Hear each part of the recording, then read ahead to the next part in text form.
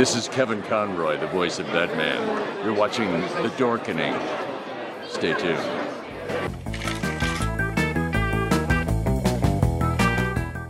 Welcome to another awesome episode of Splash Pages. Today, we have a very special guest, Mark Stansel and Daniel Hancock of Terminus Media, and he talks about his upcoming book, Dominion, and also what it's like to run an indie comic company. Also, after that, we're going to discuss Batman Black Mirror. This is the last storyline in the original run of Detective Comics right before New 52. This is a storyline featuring Dick Grayson. It's written by Scott Snyder with illustrations by Jock and Francesco Francavilla. And following the Imposters storyline by David Hine is the final arc in the original run of Detective Comics. And it begins Snyder's Batman run, which we all know was phenomenal. But enough of that. Here's the show. Happy Tuesday, everybody. And you know what this means? Splash Pages is live. We got an awesome full show schedule for you today. And as always, the Velvet Joker is joining us. How's it going, Rich? Good evening, everyone. Nice to see everyone. And full house tonight. And we have Drew. Noodles. Drew, you're frozen. Is he live or is he Memorex? Oh, there we go.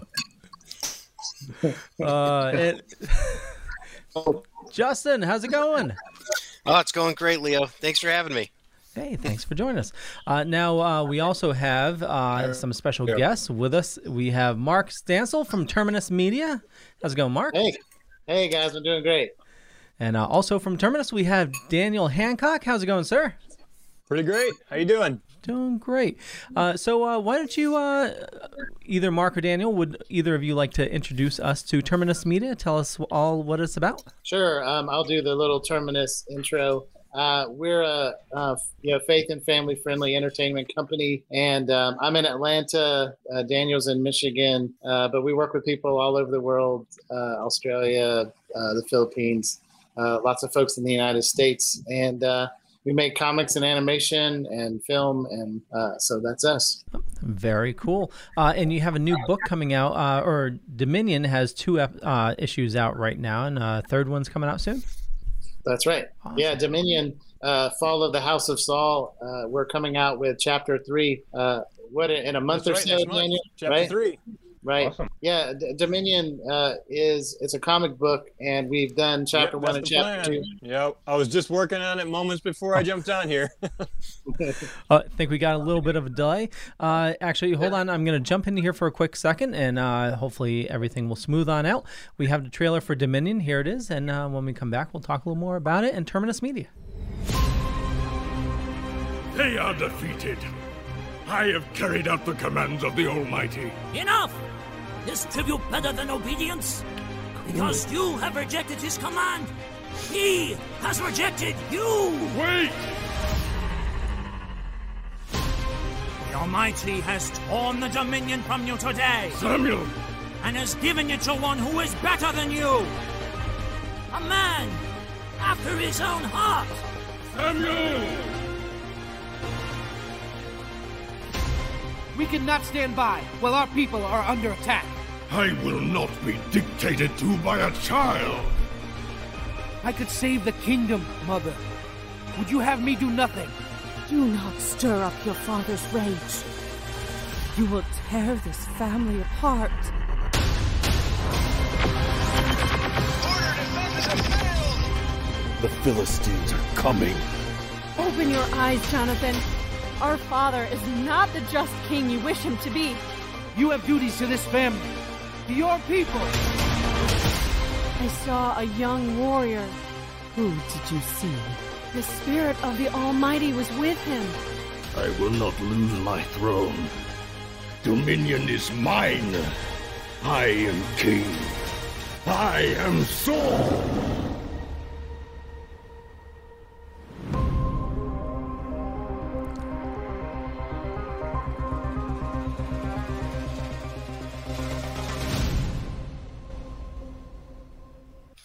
And I got a link for Terminus in the show notes down below or up above. I believe we lost Daniel. Oh, no, he came on back. Okay. There you Hey, go, I'm back. Sorry. Oh, no worries. We had a little bit of a delay issue anyway. Welcome back. Now, you said you were working on this before you came on today. That's right. Yep, we are in the thick of it. We're working on the artwork and the dialogue and getting the last of the story structure kind of mapped out for this and finalized and polished, and it's on the way to you. So, should be good. Very cool. When should people expect issue 3? I'm not sure what our exact date is. Should be sometime in May, so next month. Very cool. Now, with the animation, are you going to be doing an animated series along with it, or was this just for a promotion? It's for promotion, but kind of a proof of concept as well. Animation is definitely something that we're hoping to move towards soon. Actually, we're just meeting about that today as well. Nice. A lot of things going on here. Now, Daniel, are you're the penciler then? No, actually, Dr. Baron Bell is the creator of Dominion. He's the guy who made up the entire universe that you're seeing on the screen there, and he's the penciler, the primary artist for the book that you see. And then we also are working with a couple others who do inks and colors too. So I'm actually the writer behind the thing. So Baron and I work on the script together, and so yeah, kind of writing, editing, that kind of stuff is what I work on for this. Great. So is what you're writing, do you feel what's going from pencil to paper is being transitioned properly in a dramatic form as it's coming out on the paper? That's the goal, right? We do the best we can to really kind of mine those stories for gold, and bring out what we're seeing in the characters' motivations and the ideas of the story. Yeah, definitely. Baron and I work very hard to make sure that the artwork is doing its job in communicating what's happening, and so a lot of it is just kind of making sure that syncs up to what we're doing with the overarching story, and that the dialogue and such kind of complements what we're seeing on the page there. Sweet, awesome. And what are you guys doing for distribution right now?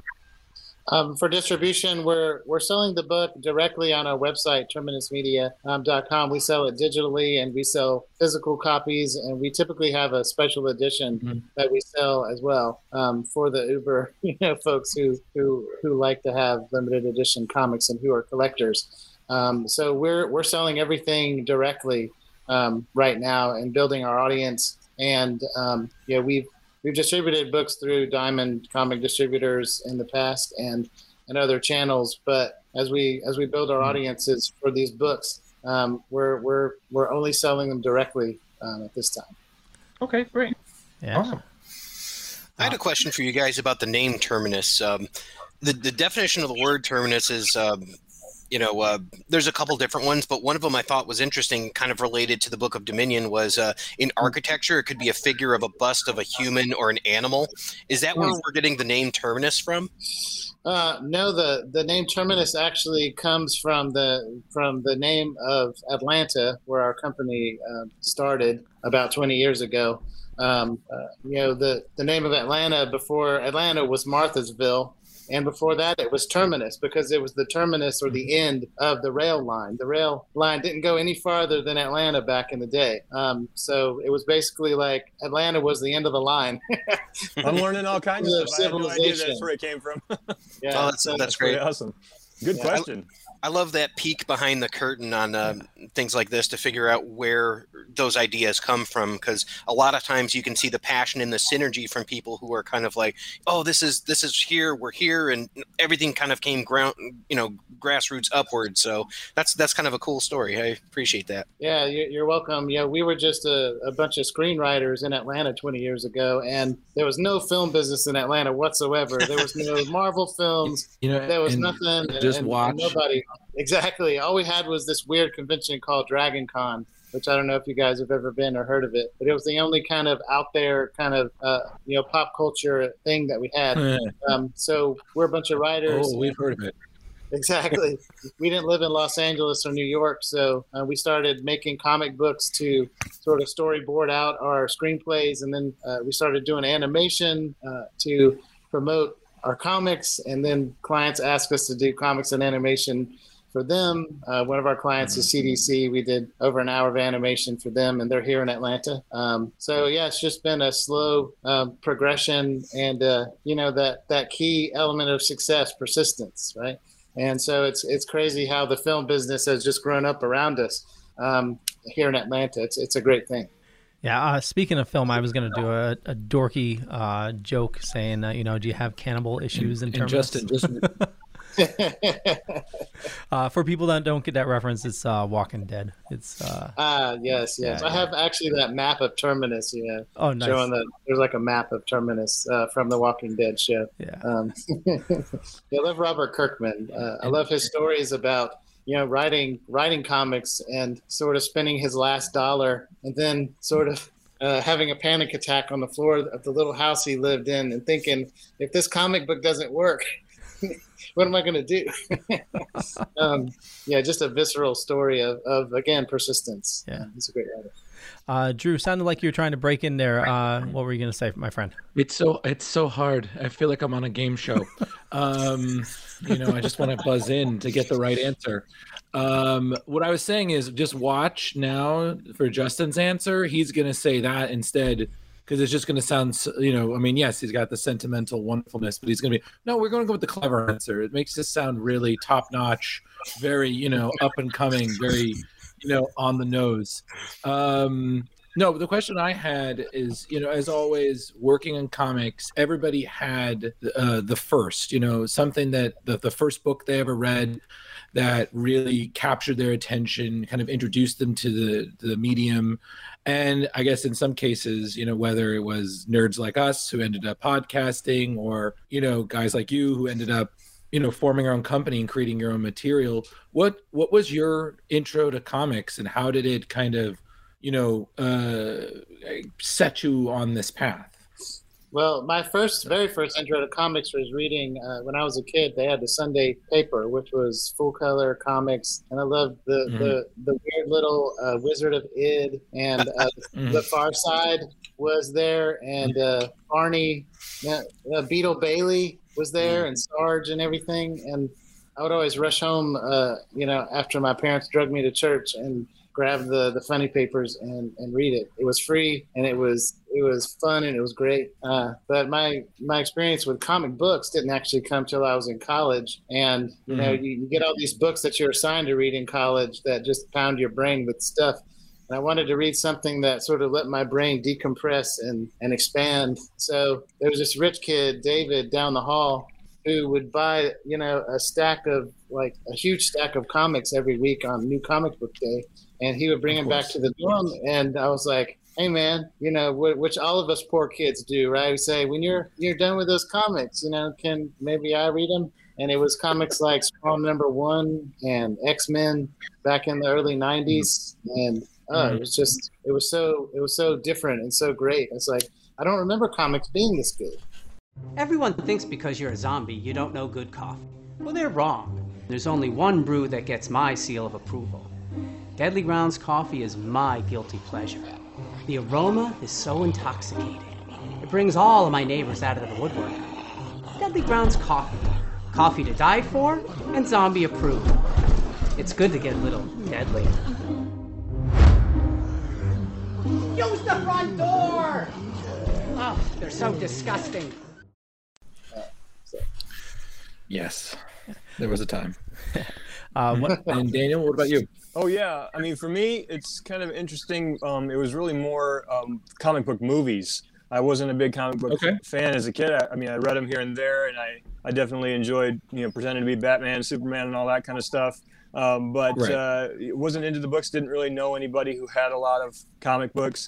But when the new movies started coming out, and they, even the older ones like the original Superman and the Michael Keaton Batman, these were where I kind of engaged with those to begin with, and so it's kind of fitting. I'm into that kind of stuff now. I've tried to take some of the qualities that they've brought to some of the newer renditions, like the Nolan series and all of the Avengers movies and such, and bring that into my own work. Kind of accessing that action, epic, fun, but at the same time, kind of telling a deeper story as well. So I really admired those, and I kind of fell into comic books here recently with these guys, from the writing end. I produced an audio drama last year. And they actually approached me from Terminus and said, hey, we would like to turn our Dominion series into an audio project.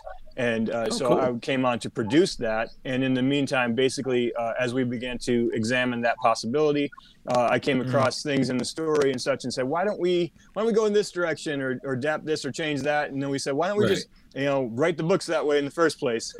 And so so I started working with Baron very closely on what his vision was for Dominion. And now I'm kind of weaving that story in through the future installments. So yeah, I didn't know that I was going to be a comic book writer or work on this kind of stuff, but I'm having a great time doing it for sure.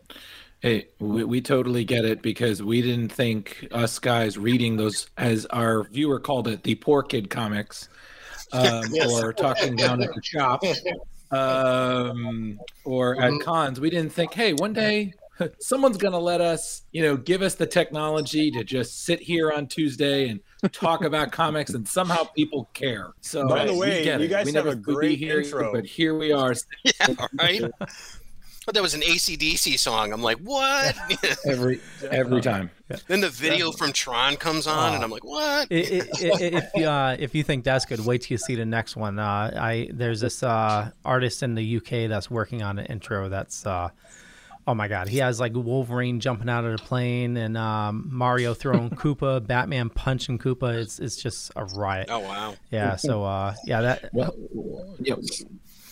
Yeah, why do you think there's such a delay? We put all our money in the intro. Well, you converted me to a viewer. I'm going to have to check the show out. I'd never seen the Dorkening before, but watching that, I was like, holy smokes, this is sweet. No, these guys aren't messing around. No. I was like, that Nintendo stuff came up. I was like, I'm going to be on that show? This is awesome. We try. Oh, yeah. Very cool. Yes, we do. Yeah. I had a question for you about the story of Dominion there. A lot of folks may not be familiar with this. I was, because I actually started reading this, and I'm like, these cities sound familiar, and then there's the Philistines and all that. And this is very much a story involving the Ark of the Covenant, which I think most people's main exposure to that is probably Indiana Jones, Raiders of the Lost Ark. Totally. Yep. I think it's interesting to find a way to kind of exploit things that people are familiar with. Have you had any nods or anything like that to other pop culture references in there, like Indiana Jones or anything else? Like maybe there's something that comes up with snakes or something. It's like, it had to be snakes, Any Easter eggs we should be looking for? I think the closest we've come is, a few little bits toward Star Wars and things like that at the moment. But we are just getting started. We have a whole series of books planned out, and we're planning to continue the story and really deepen it. And in fact, I was just talking with Baron the other day about where I want to bring the Ark of the Covenant into the story, because it does appear in Saul's timeline in the biblical text that we're using as our inspiration for the Ark here. And so, yeah, I have some pretty neat ideas that we should be seeing in the future installments. Yeah, it's going to be interesting. It is going to be interesting. When Baron originally pitched this story to me, I'm a kid who grew up in the 80s. So, I grew up coming home from school and watching Voltron and watching Thundercats and stuff. So he's like, Mark, I want to do the story of Saul and 1 Samuel, but I want to make all the characters, anthropomorphic lions. And some characters are gorillas and crows and rhinoceros and tigers, and I'm like, hey, you have me at like lions in space, man. I'm good. Let's go with it. So it's been interesting to see this story come into shape. And if you do know the story of the Ark of the Covenant and the Philistines, it's a funny thing, but every time they steal that ark, man, boils start to pop up on their skin, because that supernatural force, which we call the Almighty in the Dominion story, he doesn't like it when the ark goes somewhere where it's not supposed to go. And so, those Philistines, which in the Dominion story are reptiles, they're crocodiles and snapping turtles and other various mecha-shaped reptilian creatures. You see them take some punishment for stealing the ark and for going up against the soldiers of Dominion, which have advanced technology, and Dominion isn't a bunch of towns and cities like in the First Samuel story. It's an interplanetary dominion of worlds and planets. So that it's pretty interesting for a kid who I'm a kid who kind of grew up in Sunday school, kind of dozing off in church and stuff. So Same. to be able to tell these stories in a way that's entertaining and has a great story and great characters and it's inspired by the text is pretty exciting. It's pretty fun to do. Very cool. God, his story was just bringing me back. I got in trouble in Bible school for suggesting that we should include dinosaurs.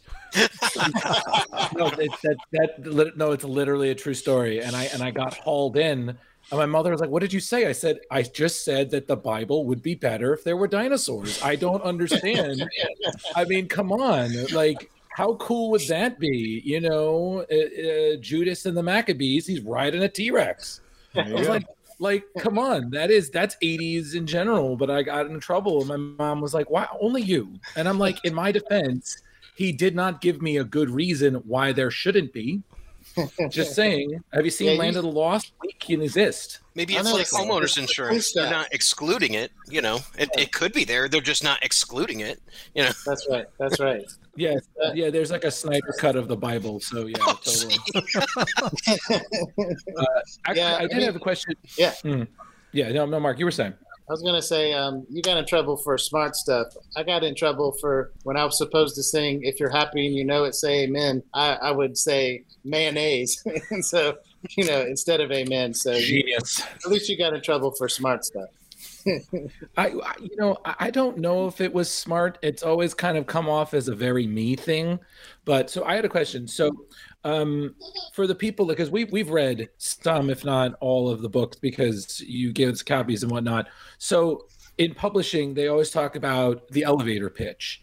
If you're in an elevator, you got to pitch the book, you got to do it really short. How would you do it? So for our viewers who haven't read Dominion, they've seen the dope trailer, they've heard you guys talk about it, they've definitely reconsidered Sunday school. So if you guys had to do like Daniel, if you had to do an elevator pitch for Dominion, what would it be? And then Mark, you said you're working on other projects. If there was like an elevator pitch for something that's coming up, what would it be? So that's, go.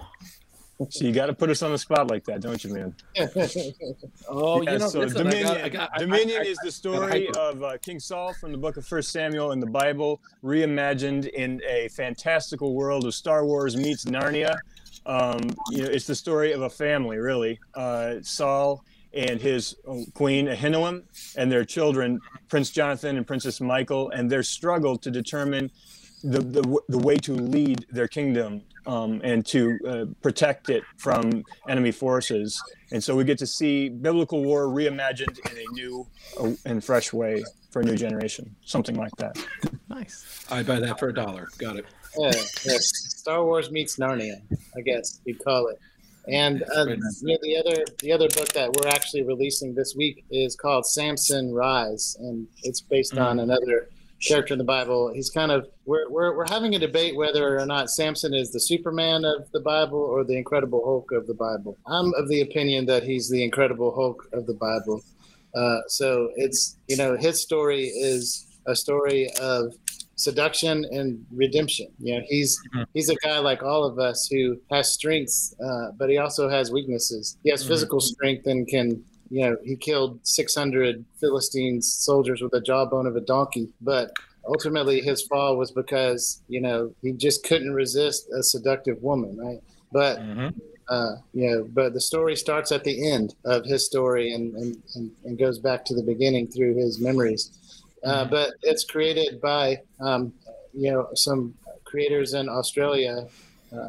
And they have it's a very gritty telling of the story. It's not your flannel graph from Sunday school for sure.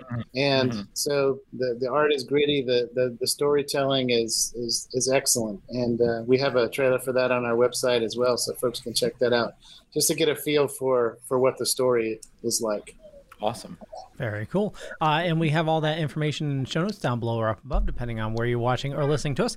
And it's about that time, so we'll let you guys go. We'll start with Daniel. Where do you like people interacting with you on social media?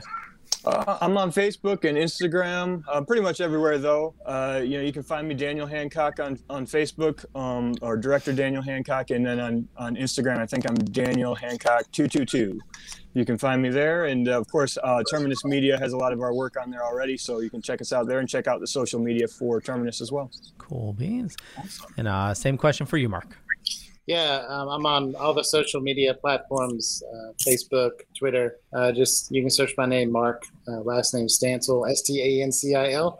And Terminus Media also is on all the social platforms. So come check us out and let us know what you think. We're really interested in our audience and be excellent. So we want to know. We'd love to hear what you think of the book too. If you get a chance to read it, please write in, tell us. We like to hear people's thoughts on it. Cool beans. Do you have like a comment section on your website, or should we just do it on social media? Yeah, social media is great, or the contact form right there on the site. We'd love to get email from fans or from anybody with questions or suggestions, ideas. We're always got open minds for that kind of stuff. Cool beans. Don't suggest any dinosaurs, Drew. You know what? Why are you going to put? You know what? You can get those in Dominion. There's nothing wrong with that. I'm just saying. I'm just saying. There's nothing wrong with the Jurassic Park in Sodom and Gomorrah. Okay, that's literally the downfall of everything. We kill them all with salt. Yeah. You know what? Whatever. Calling me out. Fine. Let them go. I renounce you, Leo Pond. Much apprecited. Okay. I want to thank we still got a ton of show coming at you, and so we're going to play our ad for Deadly Grounds, the sponsor here. They sponsor Network, a little mom and pop shop here in Connecticut. Absolutely make the best coffee you'll ever have. And when we come back, we're going to be talking about Batman meets Fortnite, and also Batman Black Mirror. Thank you, Daniel and Mark, so much for joining us. And thank you.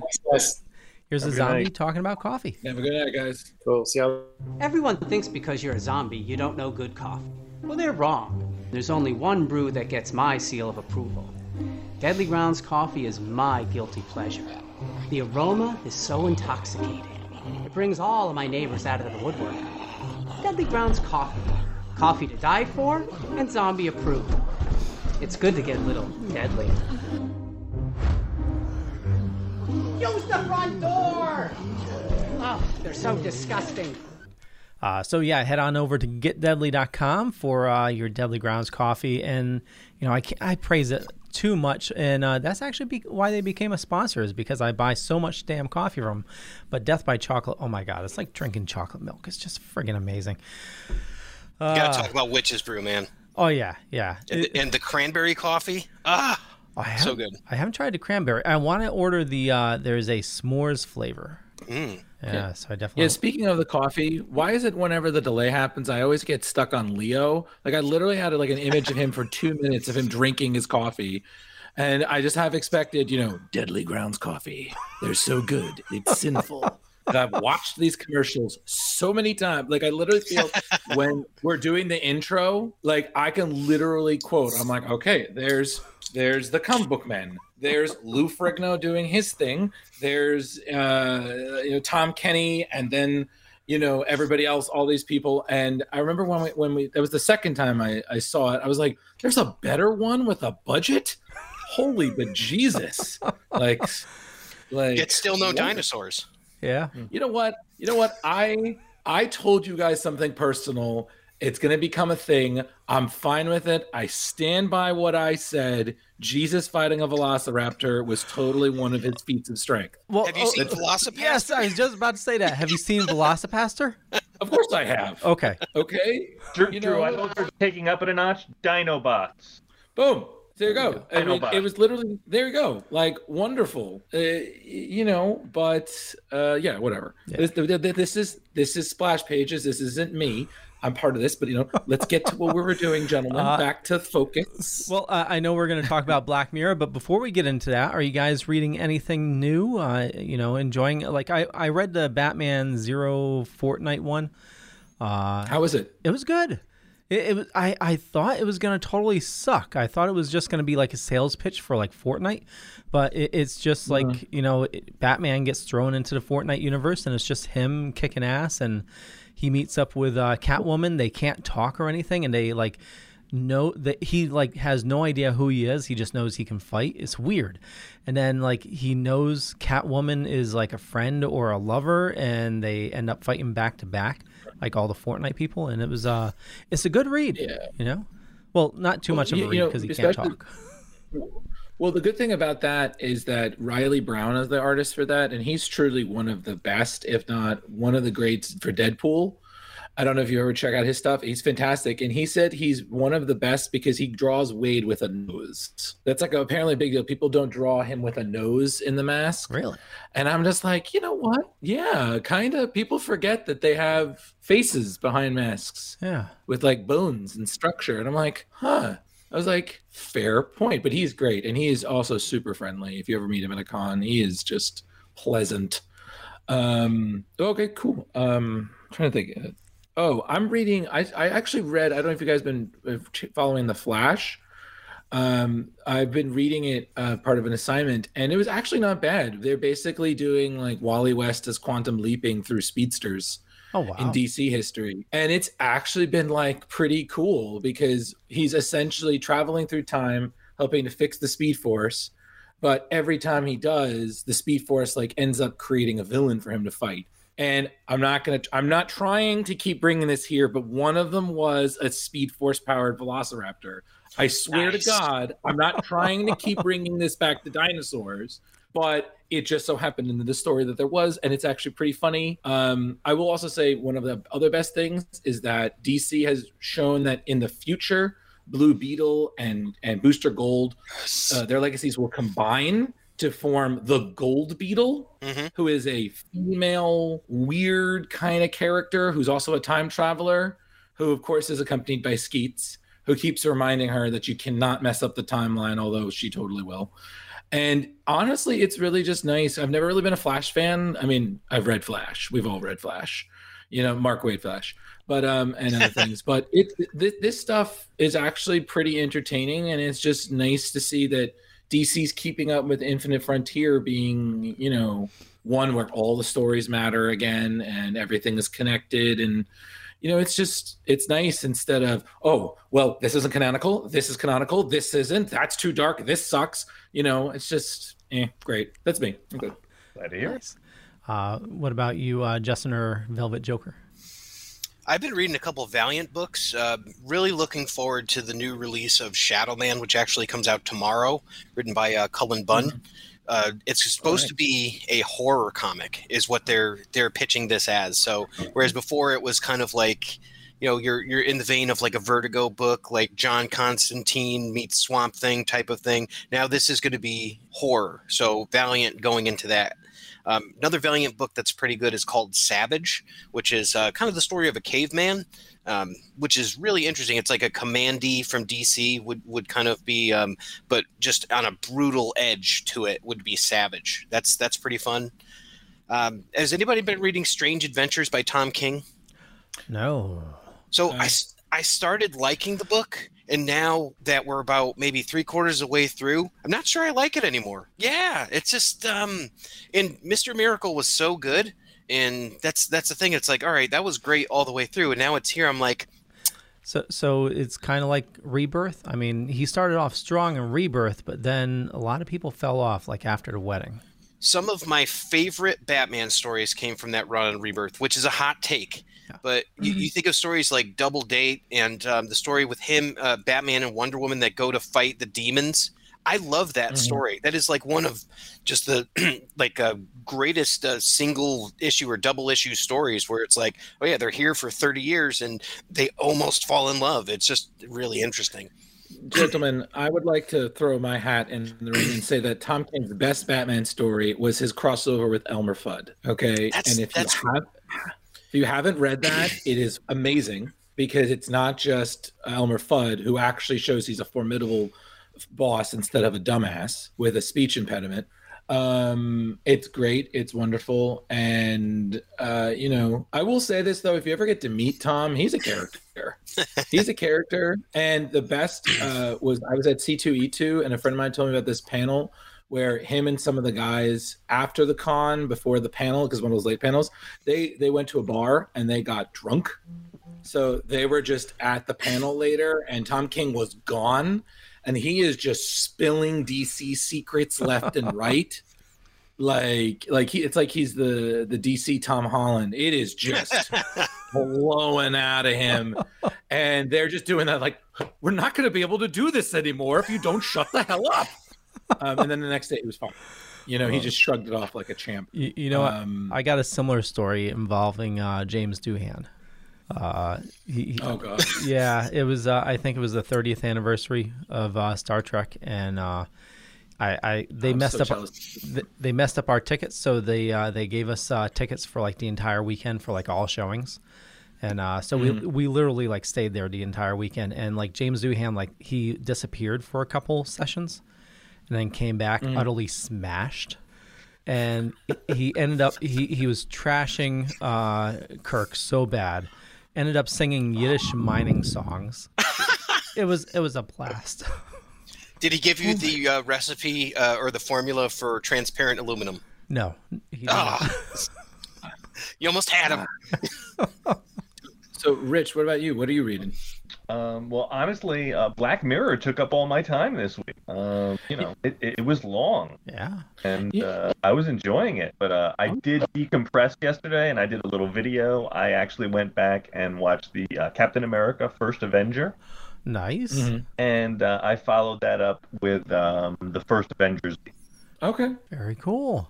Well, if you want a little treat after tonight's show, head on to P to the Lex, and there may be something new there for you, DC related. Dun, dun, dun. Could be something related to Justice Society. Justice Society. Hey. That was such a good run by Jeff Johns. With when he had those covers that were coming out, Alex Ross covers, Jeff Johns writing it, and you go through it, it's like Kingdom Come Superman. What? That was so great. Yeah. And that's the thing I love about comics is like just when you have a discussion, like everybody has usually, we talk very candidly, except there's always that one person who's like, well, this sucked. I hated this, and if you like it, you're stupid. Yeah. And I'm just like, okay, that's very mature. Thank you. You can go back to your grandmother's basement now. And it's just so nice because everybody's had their top favorites. Like, I agree with you, Jeff Johns. And it was funny because it was him in the beginning. It was him and James Robinson starting it. So you had my boy Jack Knight as a temporary member for a bit, and that was wonderful. And then James left, and then it was just David S. Goyer, and then Jeff Johns, and then Jeff Johns was like, I got this. But my favorite still was when the entire JSA goes with Stargirl to her dentist appointment. So you've never seen just something as crazy as the entire Justice Society, who are full of just super. They're all just crowding around her, trying to make her comfortable while she gets like a cavity or like a tooth pulled. And I'm just like, this is amazing, and yet somehow wonderfully accurate. Like Friends would do this, and you're just like, beautiful, perfect. They're just good people, Usually. True, but the question is, are we ever going to get that John Byrne story? Okay. All right, hold on. You've been teasing this story forever. Okay, first things first. I was saving it for when we talk about Hellboy, but because somebody is an impatient little trickster, I'll tell the story. So I was, and this is, by the way, this is a story that Mr. Velvet Joker here is very jealous about, which through the time I've known him, he will periodically message me about a story I have. He's like, I'm jealous. And I'm like, but you're the Joker. And he said, I can put on an unhappy face for you, And I'm like, that's fair. So I was at 2018, I was at Boston Comic Con, and I just happened to find out ahead of time that John Byrne is going to be there. And this is a big deal because this is John Byrne. This is Man of Steel. This is one of the co-creators in the beginning of Hellboy. This is Star Trek. This is Uncanny X-Men with Chris Claremont. This is huge. Alpha Flight. Yeah, thank you. Alpha Flight. And we're talking about a creator his career is just as long as his controversy. Like he's literally, I think, one of the rock stars of comic books in a way. Like for every great thing he's done, he has pissed somebody off. You know, and he sits there and there's like this, you know, there's a line because other people realize it's John fucking Byrne, as Rich would have done as well. And, you know, he's got an attendant who's walking around. He's saying, it's like, okay, everybody, it's 10 a pop. You know, it can't be a trade paperback. It's got to be the issue. You know, it can't be part of a collection because apparently he has a thing about that. Fortunately, I didn't do that. So, hey. So I met him, and it's so funny because, you know, like you guys have gotten books signed by people. So, you know, now they start writing your name on it because they don't want you to sell it. So he does that for my Man of Steel, which is fine because it's a great book and I'm not selling it because despite my feelings about Superman, it really is one of the best origin stories. He doesn't do that for Hellboy, which in my mind is so much more important because I already have it signed by Mike Mignola.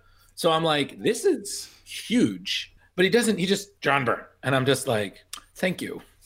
But he was a little bit grumpy. He had that old man grump face going, and a little small talk. But it was just like talking, done, bye. And I was just like, okay. And I was like, I met John Byrne, and I took a photo of it while he was signing my books as proof, so naysayers won't be like, hey, you didn't meet John Byrne. Lies, erroneous, mentiroso. And I'm like, no, senor, es la verdad. And it was wonderful. And I still can't believe it happened because anytime afterwards it has been ridiculous. Like, oh, you can get something signed by John, but you got to buy this $50 book. It's just whatever. But it was super dope and it was really nice. And Rich will never let me live it down. Yeah, well, it's rare that he comes out. I know. He's like a comic groundhog, you know? You see him, it'll be 40 more years of controversy. So, but yeah, it was great. Listen, Rich, I know if you could go back in time and meet someone like Cesar Romero or Jerry Robinson, you would do it in a heartbeat. I'm Jerry Robinson. There you go. See? Yeah, I did it at New York Comic Con, and I've always beat myself up that I cheaped out that day, and I didn't have him do something, and the next year he had. I felt the same way when, the other guy on Preacher. It was Garth Ennis and Steve Dillon. Steve Dillon without a con. I love his work with Garth Ennis, Preacher, Punisher, all that. I just saw him there. Just saw him there sitting. He didn't have a line. Just sitting there like a dude. And I was like, you know what? I'm going to get him next year because I didn't bring any books for him. He dies. Oh. And the same thing happened with Darwin Cook, who I would love to meet. He was doing a signing at a comic shop. I could have brought so much. DC Infinite Frontier. Every cover he's ever done, gorgeous. And I was like, I'm gonna go to this nerd party. Dead. And even his stuff on like Batman Beyond and like developing that, and like before Watchmen, which is pretty underrated, but like the book that he did, The Minutemen, it was gorgeous. Oh yeah, Darwin Cook was one of the geniuses who made modern comics into a wonderful homage to Silver Age in a way that was both effortless but really a true testament to his ability. And comics, for both of them, Dylan and him as well, every time we lose a great, comics is a little less bright. I mean, hell, even when we lost Richard Corbin, like, what was it, last year? That was a huge loss because who does horror comics better than Richard Corbin? I mean, come on, he was amazing. So speaking of horror, The Black Mirror. Yeah. That's a segue. Totally. And you're welcome. Yeah, thank you, Drew. So I'll do my little spiel here. So Black Mirror, this is published in 2011, written by Scott Snyder, one of his first stories, and art by Jock and Francesco Francavilla. Cover price was $3.99. So channeling my inner Sophia, picture it, Sicily, 2011. Barack Obama was president. The Dallas Mavericks won their first NBA championship in franchise history. Leo, slow down. Say that first thing again. Barack Obama was president. Oh, that feels good. Hold on. Yes. All right. I'm good. Get our minds set and yeah.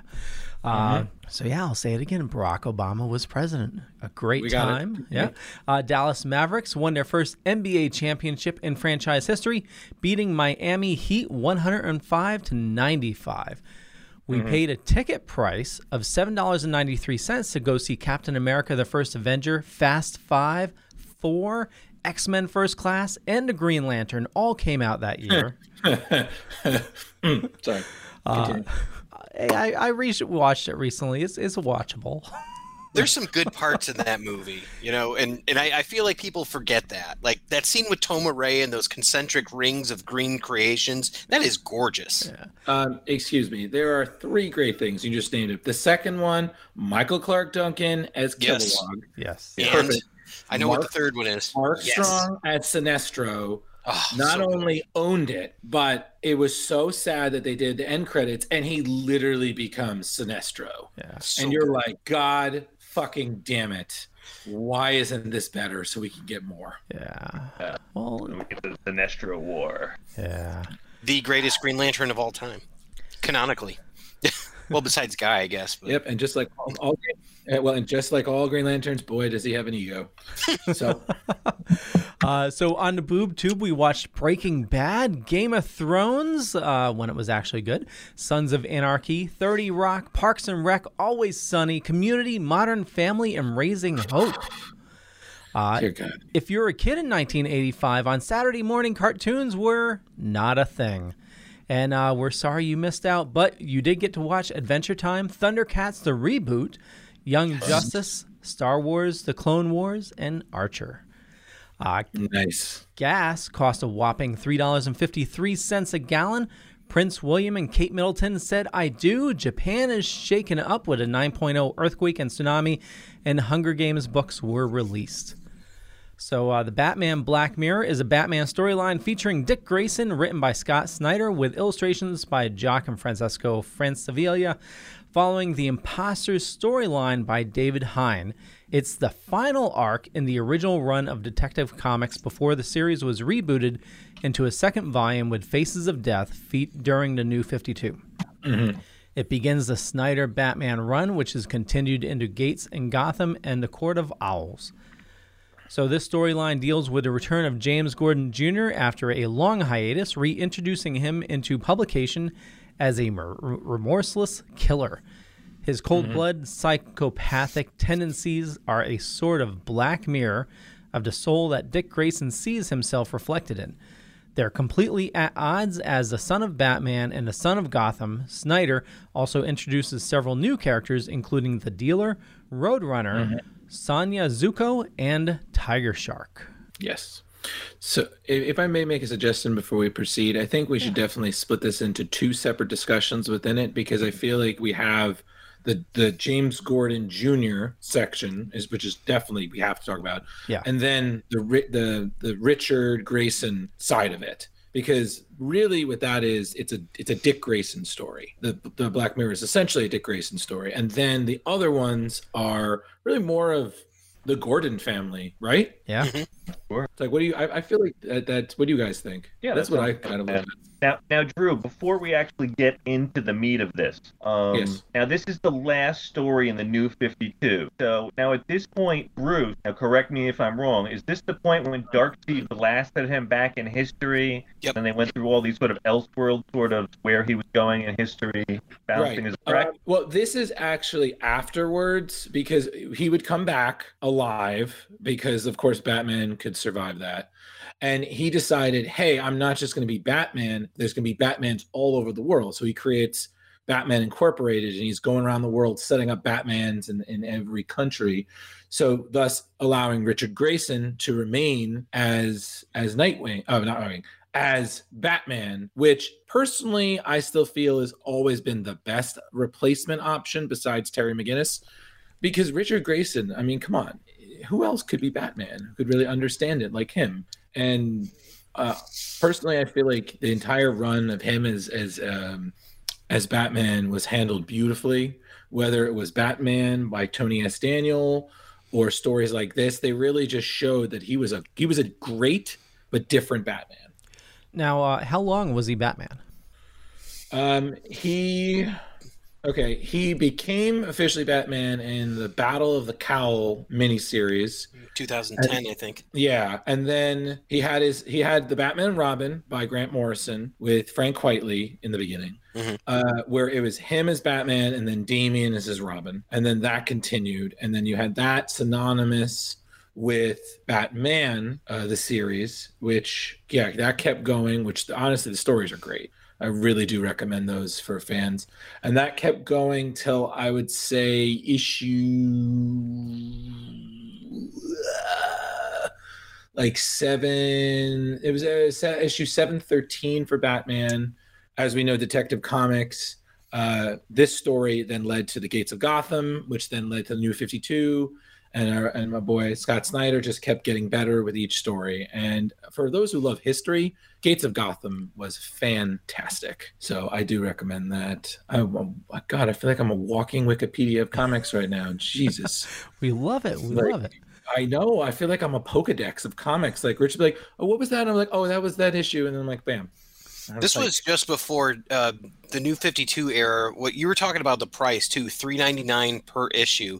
They did something called Drawing the Line at $2.99, which I think was like a Dan Dido, or is it Didio? But I think it was his initiative where he just said, all right, we're doing this. And that was such a relief at that point, because I mean, here we are coming off of, okay, 52. I'm getting a new comic every week. Then there's Countdown. Then there's Final Crisis. And you've got, let's see, I think Flashpoint before this, but you have Blackest Night. So DC is absolutely just creaming the competition with every story that they have, in my humble opinion.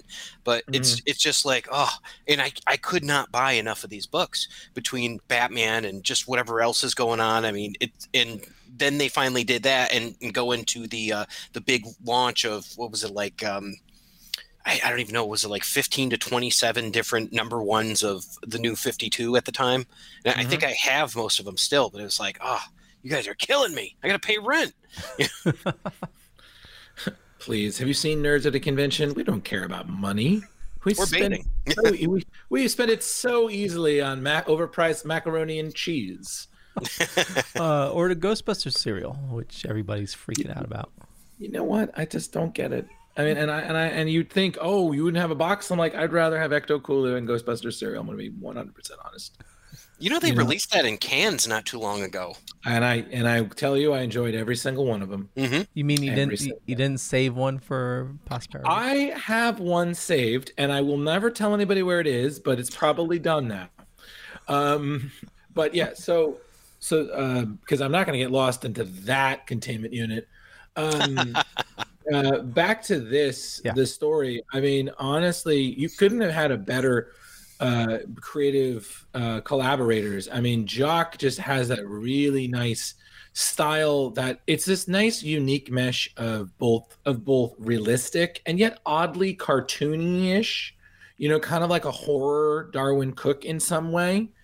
And then you have Francesco Francavilla, who, his work on Black Mirror was amazing, but he really came into his own when he was doing Afterlife with Archie. I mean, by God, did that style just nail the horror aspect, and it really did work so perfectly with the story, because it just felt like it was a mix of like a neo-noir plus a horror comic, and it was wonderful. The colors and everything, it was just, in my opinion, everything was firing on all pistons. Because sometimes in comics there's like the writer is a little better than the artist, or the artist really shines but the story is meh. All-Star Batman and Robin. Want some lemonade? That's terrible. Every year I always joke about it with my girlfriend. I'm like, this is the year you're gonna read it, and she said, hell no. And I'm like, good answer. So, but I don't know, I personally thought the story was great. What did you guys think? Because I could waste another hour. I like the latter half better than the beginning part. I was glad to see, you know, some good banter and all that from Dick as Batman, but some of the stuff for me, it's like, all right, I really enjoyed more the story of Jim Gordon and his son coming back and how that reacted with Barbara, and just how they incorporated everybody into this. Like even Bullock is in on this, and it's such a huge just juxtaposition of what you normally get, and it was just such a good detective comics. It reminded me a lot of like the backup stories that they've had. And the action's good. And I mean, I'm not a huge fan of, you know, inventing a character for like a one-off story and then he's done. Like the guy, like the dealer. I'm like, okay, where does he come from? Where does he go? Then you've got the, you know, Cotton Eye Joe, and you've got you know, the Roadrunner, the Roadrunner, and you've got Tiger Shark. I thought Tiger Shark was pretty interesting, kind of a compelling foil, but the others were just too like on the nose. I'm like, oh, Roadrunner, okay, he's doing this with cars. I'm like, you know, so that stuff, it's like, okay, it is what it is. It's what you expect of it. I like the Dick Grayson Batman, and I love Tim Drake anytime I can get him. So the fact that he's just in there talking about stuff with him and going through it is great. And one thing that was interesting too is the way that Alfred interacts with Dick is so different than how he interacts with Bruce, and that was really fun to see. So, but I don't really have much else to talk about with the first part of the story. I think some of the stuff was kind of on the nose for me, like the whole idea of like, hey, we're gonna bring in a mobster, and guess whose daughter it is? It's like, oh, okay, well, you're throwing Zuko out on there, and it's kind of like this red herring, but it's not, but it is. So I definitely enjoyed it, but I really enjoyed the latter part of the story a lot more. Rich, what do you think? Well, I actually did enjoy the first part, especially like some of the imagery, like the whale in the the lobby and then the dead girl just kind of flops out as they're discussing the whale. I thought that was kind of brilliant. Yeah, I remember that really. And some of the imagery with like Dick as Batman just sort of hanging upside down and things that, you know, your body can't possibly do, but you know, the way he draws it is just really cool. And also I really thought it was interesting, sort of him being going into this sort of cult type situation and being found out right away, which is not normal for Batman, you know. So that was kind of an interesting twist, and him barely making it out alive. I just felt like he was definitely a different character. He handled it differently than Bruce would have handled it, and I thought he did pretty well. Yeah. You know, it's so strange because I feel like around 2011 there was this idea that there are like super villain auctions, because I remember they did that in the Omega Drive arc for the Punisher and Daredevil during Mark Waid's run of Daredevil, and you know, they had that whole auction for this thing that could bring companies down to their knees. And I seem to recall there was also like a super villain one where the Punisher bought like a web shooter from like a spray Spider-Man web shooter. And even in X-Men right now, they did something like that where they're selling things the highest bidder, which also included one of Wolverine's severed hands, which of course Wolverine being in the audience, it was like, what? How many of these did I leave behind? Many over the years. I just really he's had at least 3 apparently, and and for me, I thought the best burn was when Dick calls Zuko's daughter by her real name, and then she corrects him, and he's like, no, that's what I said. And then he just flies away. I was like, yeah, that's a Batman Dick move right there. Like, that is some straight up Batman. But, you know, again, what I just like is it was just nice to see somebody who's Batman, and it's not a one-off. You know, because in the past, Dick did fill in as Batman. I think that was like late 80s, early 90s. It was like after Nightfall kind of deal. And he was Batman for a bit. But of course, you know, it always ends up being back to Bruce Wayne because, you know, around that time, only Bruce Wayne can be Batman, kids. I'm glad they've loosened up about that now. But I mean, honestly, for 3 issues, you know, I thought Snyder really packed in a lot of good story. It moved because, you know, sometimes with some stories, and gentlemen, I have to be honest with you, you see this a lot in Marvel. They'll stretch something that could have easily been 3 issues into 6, Yeah. And it's like, why? Just condense, but they're just like, oh, it's got to be 6 issues because we've got to properly convey the story. It's like, listen, if I wanted to watch a bunch of filler, I would tune into the CW. Well, also, I've complained about this before, but with Marvel, you get like the first, half of the book is retelling what happened in the last one. And that's that is true. Yeah. The Chris Claremont. Yeah. That narration style. Forget that Marvel and DC are in it for the money. This did remind me a little bit too about kind of like a Daredevil story a little bit with like the way that Dick moves. He reminds me a lot of Matt Murdock. Yeah, definitely. But I got to be honest with you, like, what a great way to bring back a forgotten character of the Batman mythos. Like, I honestly I feel like we put so much focus on Barbara Gordon, and then there's that weird time where like, oh, she's actually James Gordon's niece. No, she's his daughter. Niece, daughter, niece. Forget it. Weapon season, duck season. Exactly. Gotham. I completely forgot about this kid. I mean, I loved one.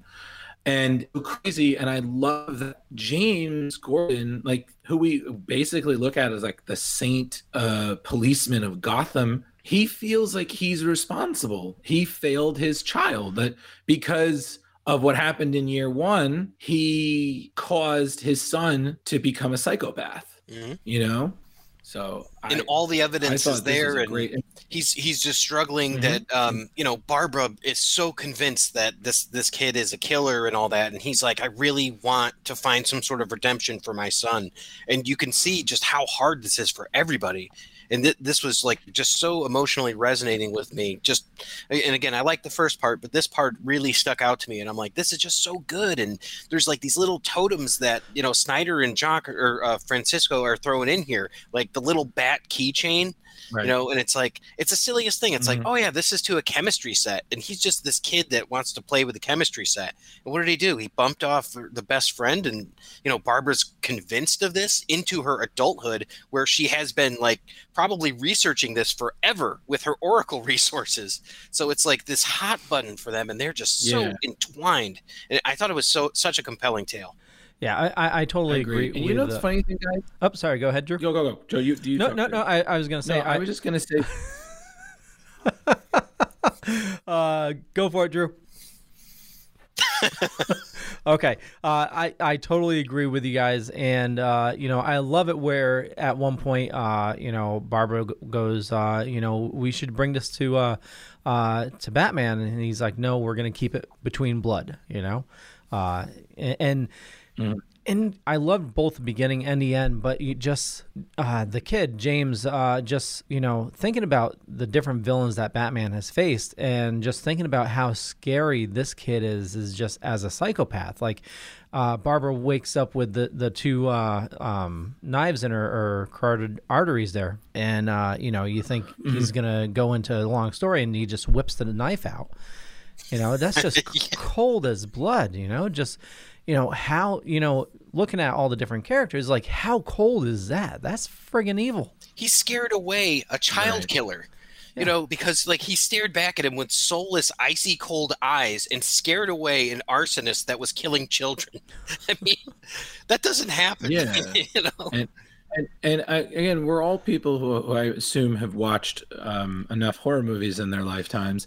I kind of got a little bit of a Halloween vibe while watching it. Like, the kid was a Gotham Mike Myers, and his sister was Laurie, and the James kind of was the Dr. Loomis, trying to help Michael, trying to like basically stop him. And then the sister is like, no, he's fucking nuts. Like, you need to kill this guy. I know he's my brother. Shoot him in the fucking face. I gotta get that. I gotta get us that mature rating, guys. Thank you. That's a really good illusion there. I didn't see. You're welcome. You just said it. You are dead on, Drew. Yeah, it just occurred to me. I was like, it's kind of a little Halloween there. So I will say this, gentlemen, and I feel like this is because I feel like Rich has just stoically been standing in the shadows like a certain somebody in this comic. So since his favorite made a cameo, hey Rich, how did you feel about your boy's little Hannibal Lecter moment, and how we apparently need to never touch him because even his toxins or sweat is dangerous. So take it away, Rich. Well, I mean, well, first of all, I don't like being blamed for things I don't do. Really irritates me. Really irritates me. And, much like Hela in the Thor Ragnarok movie, even as I saw in that auction, so we're going back to the first part of the story for a second, the crowbar, I was like, that's fake. That's fake. Yep. I had my Hela moment. But anyway, sorry. Moving on. Toxic Skin. That was a new one for me.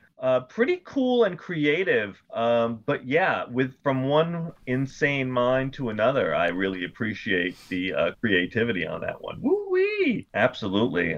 Snyder was really reaching at my inner Joker there. That is a type of insanity that I had not thought about till reading that, and I was like, oh, that is really interesting. Just taking the chemicals and then finding things, because what he said, the feathers of the I can't think of what the name of which bird it was. Was it a thrush? It was ironically the bird that this guy and his wife who had cancer were going to look at the aviary as well. Right. And that whole tie-in, I thought that was crazy. I loved it, Drew. I thought it was brilliant. I love that I was sick. I love being toxic to even the touch. I mean, that is a new form of insanity. And then he wanted to get caught. Yeah. And then there was one other moment, Rich, I wanted to ask your opinion about.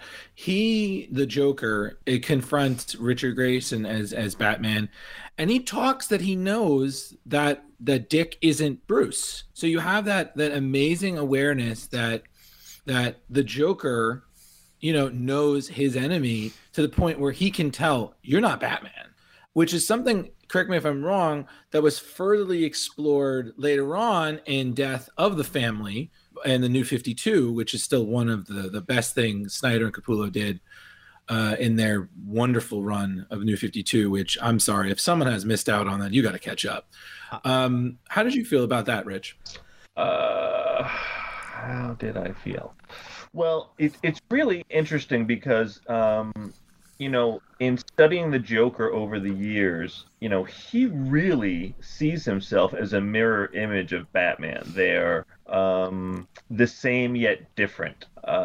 Same, different. Right.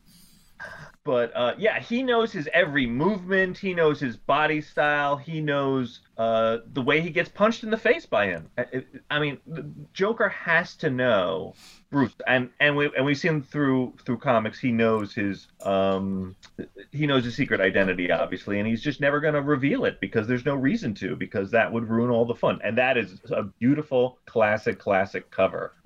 So good. Yeah, it's amazing that the whole bats forming the whole top of his face and the truly twisted smile. But and for those of you listening, I think even in this comic, I think they even write that he smells him different. He's like, oh, you smell like the bird. Yeah, he knew he was a Robin. Yeah, and he knows because he's fought him for years too. And very, very cool tie-ins. Yes. Thank you for asking my opinion, Drew. You're welcome. Just, we got a clown here, so we might as well go to the circus. Yeah, absolutely. He had a much smaller part in this storyline, but definitely effective. Just enough, right? Just enough Joker sprinkled in there. Yeah. I always like a little extra Joker, but we'll take it with this one. Love that Joker. Little arsenic. My leg. So for everyone. So Leo. Yep. What did you think, man? Like, because again, you keep interjecting, and we keep like, no, we're still talking, Leo. And I was like, it's kind of running the show, guys. Like, you can't diss man who's getting bankrupt because of this. Yeah, so Well, no. I'm loving the conversation everybody's having. I just want to say for the audio listeners, the issue that Rich was referencing is the cover of 880. which is a phenomenal cover. And I own this. Gorgeous. I own this cover, this floppy myself, when I was collecting back then. But yeah, it's just the utter madness of it. I love that you touched on that. It's definitely has a lot of horror elements. But yeah, I absolutely loved it. I can't find any fault with it. The artwork is amazing. The storytelling, Snyder is just phenomenal at storytelling. And now I want to go back and reread, some of the New 52 after reading this. It's just absolutely lovely. Oh yeah. I like that the Jock style kind of looks like Capullo too a little bit. Like there's like a similarity that they have. It's the way that they do the shadows. It's very well, Capullo was definitely, again, the guy worked in Spawn, so he very much had that aesthetic of the flowing cape into the darkness of the shadows, whatnot, which was perfect for Snyder's horror style, because you got that real nitty gritty, kind of down to earth horror. It's not Hollywood style. It's very much 80s sweat and blood and gore. Like it's real. It's so dank. It's yeah. It is really dank. Like the basement scene really that Leo just showed there, where you see like the guy that one time bullied James Gordon, and he's like, "Oh yeah, he's cut into pieces in the basement." You're like, "What?" And that other scene for there, me, yeah, that scene was like for really me, effective. Yeah. Oh my god, yeah. Like for me, it's always, for me in comics, and I don't know if you guys feel this way. For me, it's the little moments that I really admire. Like you don't even need like a speech bubble or a text box. You just have the image, and that's where I feel like that's the writer showing he has the faith in the artist to really convey this. Like Barbara Senior, which still sounds weird. In the bathtub with the Joker, but it's not even that. It's that she's getting glass smiled, and it is just scary because it's got kind of a Shining feel to it, in the tub. So like look at that. Like that is like Shelley Long. I'm sorry. Yeah, she totally does. And it's just crazy. And then even then, for me, another great moment was when James Gordon finds the key, the one that Barbara's friend claimed that she had lost. That he was like, again, proving that his son had been a monster all along, and either he didn't see it or he didn't want to see it. Yes. And it's just like, I'm sorry, like if this ever got to be made into a film, this would be, especially if it was done right and adapted well, this story would be heartbreakingly like tragic. And I think honestly, why not? I just want to butt in here because that's the thing. He was. No, I was just going to say, Angelina Deacon says, "Hi all, just woke up. Hope everyone's well." She tunes in all the time from the UK. Love seeing her in the chat room, as of everybody else. And we got some new watchers as well, so love it. Welcome to Gotham, girl. Welcome, new people. It's nighttime in Gotham. We're rocking it. Pick up your books and read. Turn the TV off. Cheers. Another thing I was going to say, the interaction between Dick and Gordon, and that one time where he says, I'm just not used to you still being there when I turn around. Absolutely love it. You see how similar it is when he's in the crime lab and when he's on the roof with the light. Like their interaction is almost identical. Yeah. So it's like he pretty much knows that's Dick Grayson. Yep. Yeah. Yeah. Because wasn't it near the end of the story? He basically was like, I know you're Batman. And that reminds me of a panel from Hush where basically Bruce confirms, he's like, listen, like, this is ridiculous. Like Perry White is too good of a reporter to not figure out Clark Kent was Superman before everybody knew. And it's the same way like James Gordon is way too good of a detective to not be like, Bruce Wayne disappears a lot of times that Batman shows up. And he's all alone in a mansion. He's got a butler. He's kind of creepy. Could be Batman. Just connecting dots here. Connecting the dots. Or he's, a psychopath. Doesn't James Jr. say something about being within the family? It's hard to not know. He knows a lot more. Yeah, and then James knew. He knew that Dick was Batman. Again, that's the best part, is that this guy is like us. He doesn't have superpowers. He spent some time in Arkham Asylum, just like our brick wall gentleman over there. He's one of us. He could be anybody. And that's the crazy thing. Remember at the end, they have this thing like, did he end up poisoning the kids? Like, are they going to turn into him? There's this wonderful horror ending, which is great because I feel like people forget about horror is that there is no happy ending. If you're dead, you're dead. But the survivors have to realize that the world they knew in the beginning is gone.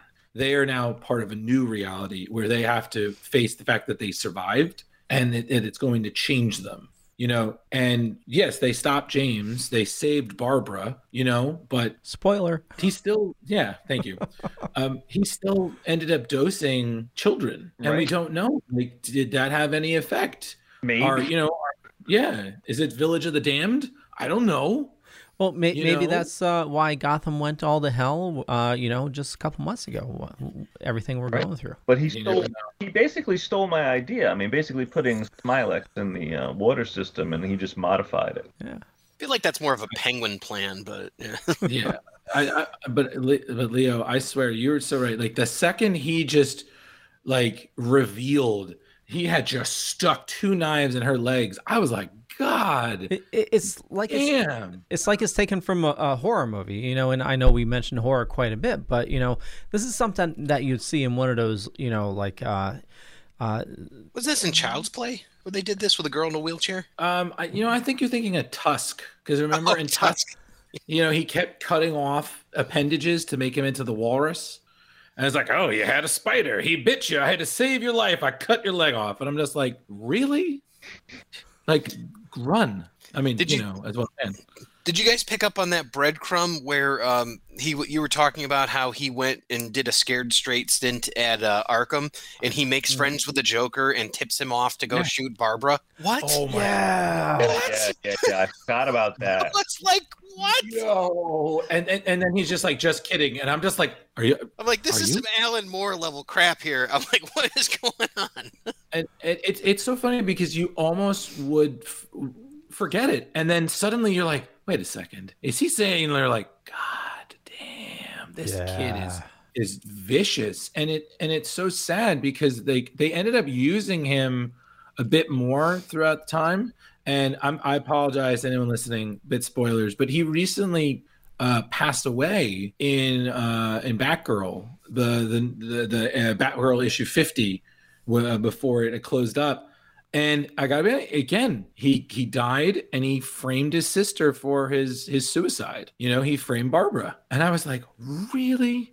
Like, so I guess to quote Rich, he really did get the last laugh. But it was also interesting, the aspect where he talks about, like, he always knew that Barbara was hunting him, so he actually feared Barbara. It's true. Mm-hmm. Steve Jordan says, howdy, Steve. And a bunch of people watching, so make sure you say hi. And yeah, howdy. This was the issue here going towards the end where she's saying, I said I thought you were different from all the other big bad Gotham villains, and because you've been so forthcoming, I'll tell you a secret. That's what always scared me about you, because I knew you were came from me there and wouldn't be a grandstanding. There wouldn't be any speeches or crazy traps with vats of acid. That's when he just rips the knife out of her femoral artery there. Yeah, I just see you standing across the lawn holding those keys, and I'm like, what is that? Oh, it's really poignant. Steve Jordan says, we'll keep it in mind if you use a character who is not a happy camper, is going to find a way of getting revenge on some things. Who's not the happy camper here? Because I'm thinking it's Barbara. Oh, it was another great psych out. Do you remember when he first meets his dad? he makes it out that he killed the waitress and stuffed her in the toilet. Oh my goodness! Yeah, what a. And then you see the water just creeping out. Right, and you're just like kidding. Yeah, right. And then at the end, his dad is gonna, and he'd clogged the sink. I was just like, you can see why the Joker likes this kid, because he has a really funny, messed up sense of humor. Yeah, exactly. And you know what it kind of also reminded me of a bit, when he was being normal-ish, kind of reminded me of that movie, The Stepfather, you know, the one where he kills his family and then he goes to another one and he's all like, oh yeah, great, we're part of a new family. And then he starts to see more of who he really is, and he starts killing people on the side and stuff. Like I wasn't surprised when I'm just like, oh yeah, my best friend, I have him in the basement. He's missing limbs. I took out an eye. Like, because I'm like, I just saw our BFF, Dick Grayson. He had a lot to say about you. Okay, so let's see. Operation. We're going to go for the liver. I was like, oh boy, that is just playing Operation in Charles Manson's house. That is just frightening. Real quick, Steve Jordan says, nah, it's that dude. And true story. And Angelina says, thanks, you've ruined my life now with spoilers. Haha. Angelina, make sure you join our Splash Pages group over on The Dorkening, where we'll give you a heads up what we're reading for the week, and if you get a chance to read it. A lot of stuff is available on like DC Universe or Marvel Unlimited. And Miranda says, revenge is best served ice cold. Ha ha ha. Okay, so one, Angelina, I do apologize because I feel like I've kind of been the spoiler king right now, but it will not stop you from appreciating this wonderful cacophony of illustrated comic books here.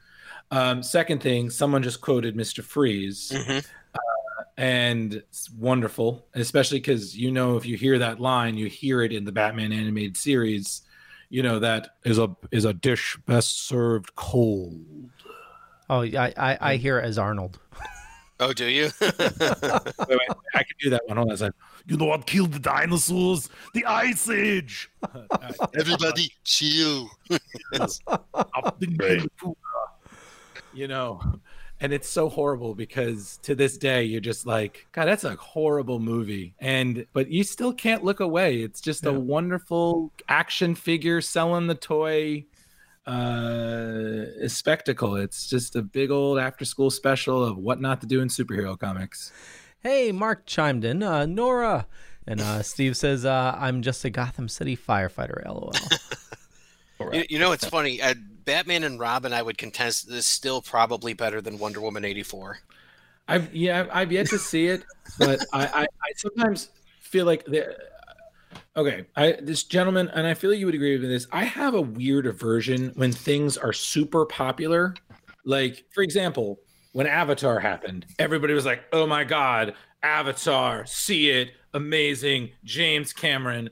And I was like, really? Because I feel like James Cameron has kind of been in a bit of a rut. Okay, his last biggest thing was about a ship that you knew it was going to sink. Okay, it's like getting upset about Lincoln when he goes to the theater. You knew what was going to happen. The same thing, the second that boat is going, you're just waving saying, oh, you people are going to fucking die. You're going to fucking die. Jesus. Actually, my sister has a funny story about seeing Titanic in the theater. She made a joke about the ship sinking, and the people behind her got like all pissed off. Oh, spoilers. Right. So I was watching Avatar, and people were talking about how genius it is. I was like, actually, it was genius when it was Fern Gully, when it was Dances with Wolves, when it was anything else. Because I watched 20 minutes of it and I was good. I watched the ending and I was just like, James, you wrote Aliens, you wrote Terminator 2, which still holds up, yet somehow Unobtainium was the best you could do. Retire. That was pulled from a Rocky and Bullwinkle sketch. Yeah. Angelina says, will do, thank you. I'm only joking, mate. English banter. Cheerio. But I just, with popular stuff, I'm sorry. When someone's like, oh my God, it's amazing. And I'm like, is it really? Is it worth sitting 4 hours? And I'm like, I'll do it, but there might be some whiskey involved. I'm just going to be honest with you. You know, it's the same thing Wonder Woman. I was like, everybody either loved it or hated it, and I'm just like, well, it's not gonna be worse than Catwoman, so I think we're gonna be fine. Leo, did you love Wonder Woman 84? I know you like things. It was watchable. It was it was definitely missing something, and I realized what that was is, you know, other than, you know, being too long of a story, it didn't have any 80s music in it. You know, it's, you know, you look at like Guardians of the Galaxy or you know, something that has music of that era, and it didn't really. It needed that to tie it together, to bring you into that atmosphere, and the whole, you know, it's. I didn't love it. It was watchable. I watched it once, and I don't know if I'll watch it again. You know, I actually have a theory about that, because I feel like back before Marvel and DC made a thing, that a good superhero movie was just usually kind of luck. Like, you know, when Batman came out, everybody was like, Mr. Mom is going to be Batman? Fuck off.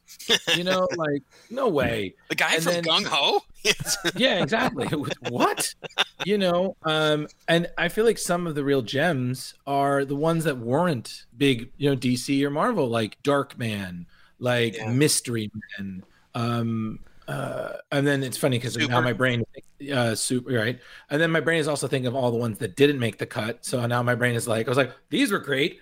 These were horrible. You know, Howard the Duck, Steel, Barbed Wire. By the way, kids, if you want to really have a drinking game night, check out any of these movies and just go to town. Props, especially if you can watch all of Steel drunk, because there's nothing funnier than Shaq trying to be a superhero, which is sad because he's actually a fan of Steel. But God, that movie's awful. Steve says, I've never seen Wonder Woman 84, but if you're going to do a movie, make sure the sounds of the 80s have to be a part of it. You know, actually, can I just say a point here? Yeah. I feel like I'm glad that we're having this. I'm kind of done with the 80s and the 90s. What? I want the early 2000 movies. You know, I want when I was a teenager, I want to see The Warped Tour. I want to see Taking Back Sunday, My Chemical Romance, The Pink Spiders. I want to see people going, like I said, Warped Tour, Big D and the Kids Table, Thrice, Screamo. I want to see the death of the boy band era. And, you know, I want to see all these things that I remember being a teenager. Disturbed, Drowning Pool, you know. Exactly. You basically, you know, when, you know, if you were really feeling emotional, you put on a Linkin Park album and you're just like, oh my God, Somewhere I Belong is really the mantra that really gets me, or Numb. I'm like, this song really touches me here. Back when you could play a Linkin Park album and it would summon a new Transformers movie. Hey, listen, Steve, I'm not, I love the 80s. I got the last 3 years of it. I'm just saying that, you know, we've had so much 80s lately. Give me the 90s. Give me the early 2000s. Let's move on to some of that nostalgia. You know, I'm with you, Steve, because, the 80s was my era as well. And we got the 90s with Captain Marvel. Yeah, Miranda, I feel old too because I knew nothing of what the hell he just said. Yeah, same here. Yeah, I'm like Linkin Park. I got that part. Yeah, Linkin Park. Okay. That's about it. That was the only. God, you know what? Can you listen? Excuse me. Can I get the orderlies? You know, grumpy and grumpier old comic book men need to go to their room over here. Hey, I had issues when I was driving to work, and it was. It was classic rock, and friggin' Green Day came on. I'm like, what the fuck? You're like, wow, Longview? Really? Corn. 70. Corn. What was that? Velvet?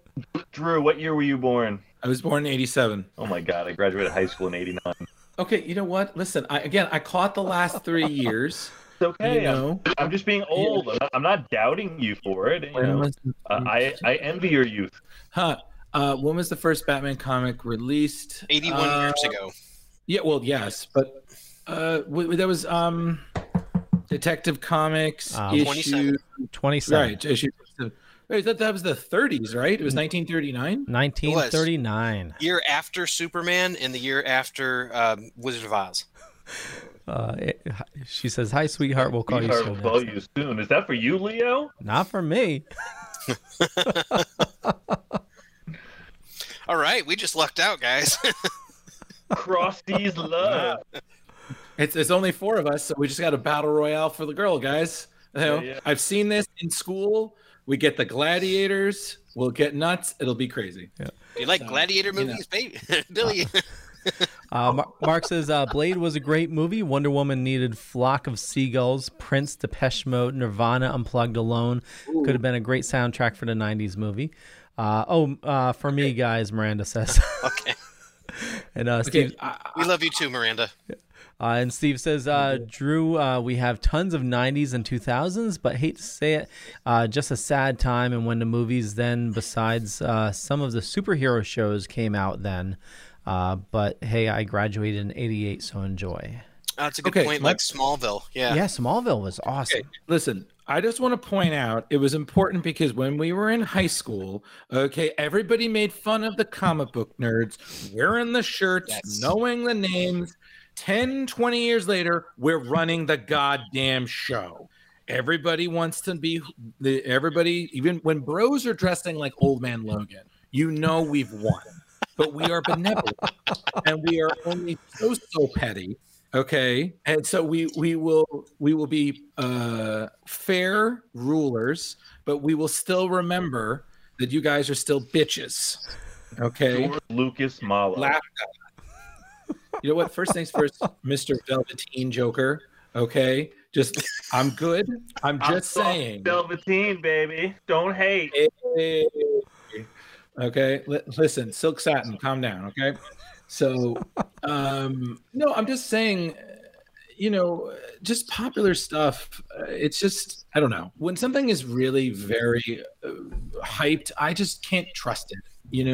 I just feel like it's just too much. And that's just me. So I don't know how you guys feel about it, but that's just how I feel. And I do agree with Steve that Nirvana, when I heard that for the new Batman, that Nirvana song, I was like, boy, this fits so well. For that new Batman trailer, I was like, wow, this really works. You weren't looking for some more Seal? That was a great soundtrack, man. Absolutely. The flaming lips on that with the Jim Carrey part, and man, that is a good, and even the U2 one, it's so like, it's of the time, and it was so vivacious, and you're like, wow, wow, wow, wow. You're like, all right, cool, Batmobile. All right, Okay, Rich, I'm sorry. Anytime that comes on the radio, you have to crank your to 40, open the windows, and you don't care how dumb you fucking look.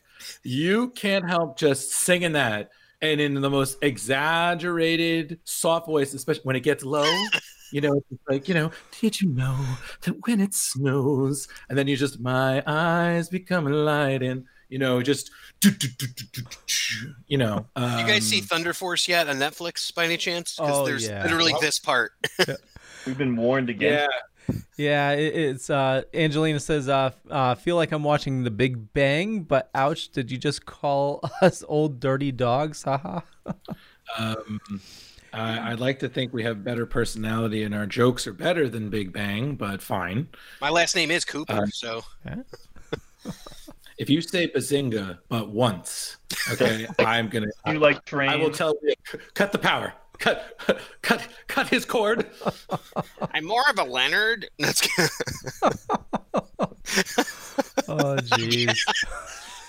Just going back to what you were saying though, Drew, about like the things that get really hyped and popularized and all that. I definitely understand that, and I feel that like from like the counterculture aspects of it too. Look, he's out.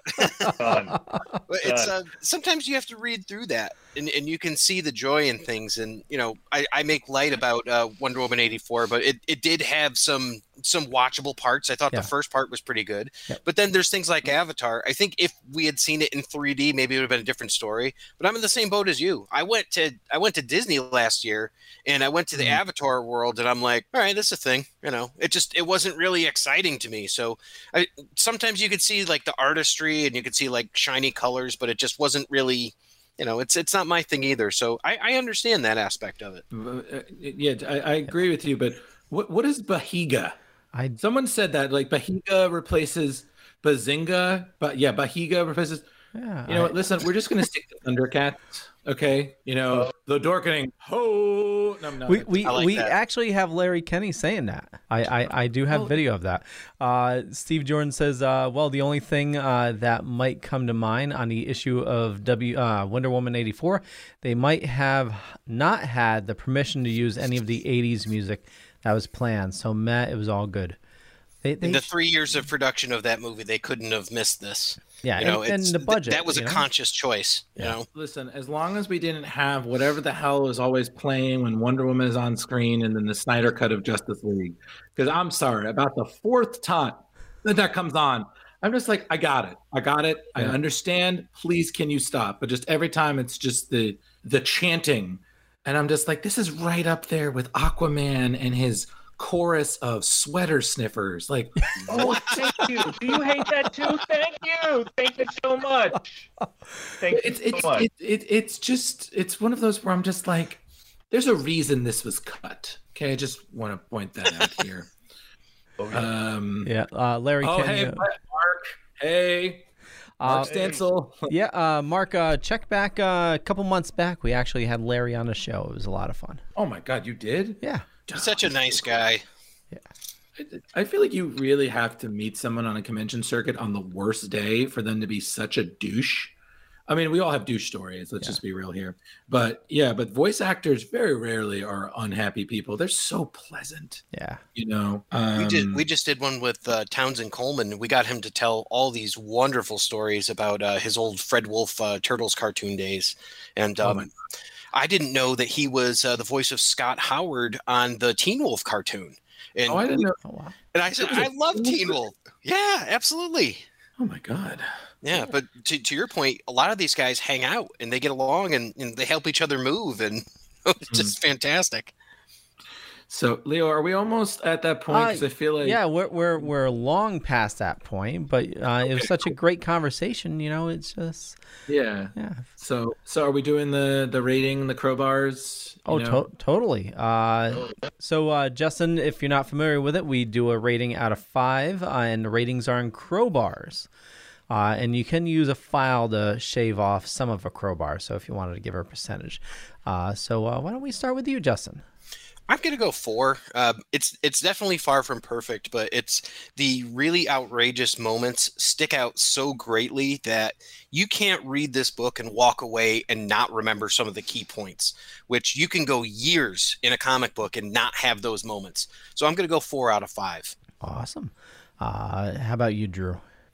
You know, honestly, I'm going to go the same thing. Honestly, I might even go 4.5. So it's like half an iron crowbar. So, which is like a plier, right? I would go with that. The style is great. I love Scott Snyder. His storytelling, like you can see why he does Batman so well with this. And the artwork is fantastic. It's really it's a wonderful foreshadowing of the mix of Batman love plus horror plus action he would bring in the New 52. So I'm going to go 4.5 crowbars. Awesome. Velvet Joker. 4.25. Just straight up 4.25. I thought the art was great. I thought the storyline was great. It did have a few holes in it, like we said. But all in all, it was a fun horror comic that... it definitely wasn't pushing 4.5 for me, but there were some definitely key scenes that were sort of integral, even if the New 52 does not still exist. Awesome. Before I give mine, Angelina says, thank you for another amazing show, guys. Angelina, thank you so much for joining us, as always. And Steve Jordan says, yes, actually from a young lady named Bahiga, was at a concert for Elvis Presley, and the young lady said her name and some of the group of the Clownvis to the rescue show as a greeting, say Bahiga. And Bahiga. And Miranda says, have a kick-ass night, guys. Thank you, Miranda. And next week is our show lands on Star Wars Day, May 4th. So we're going to pick a nice Star Wars buck. And for me, I'm going to go 4.2. And absolutely loved it. And this is definitely ranking up there for one of my favorite Batman stories. Absolutely loved every part of it. And I want to thank everybody for watching this fine evening. Definitely had a lot of people joining us. And, you guys don't go anywhere except the viewers. And we'll catch you guys next week. We'll actually tune in tomorrow. We got Still Token with and then The Dorkening. We'll catch you guys later. Bye. Oh, I'm sorry. We forgot. How many endings is this? Real quick, Justin, where can people find you? You can find me on social media, Justin Cooper on Facebook. You can find me on the, on the Dorkening Network at the Geek Life HQ podcast, and also the Epic Tales from the Sewers Ninja Turtles podcast. Awesome. Drew. Oh, right, it's me. You can look for me. I'm Drew Mallow on Facebook. I'm Ghostbusterman 1984 on Instagram if you want to see my cosplay adventures, and I'm also a writer. It really is. It never ends. God, this is like Lord of the Rings with the multiple endings, or Spider-Man.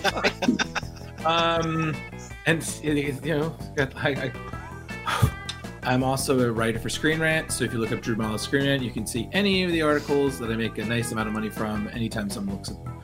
So that's me. Velvet Joker. Splash Pages Tuesday nights. Sayonara. Good night. Yeah.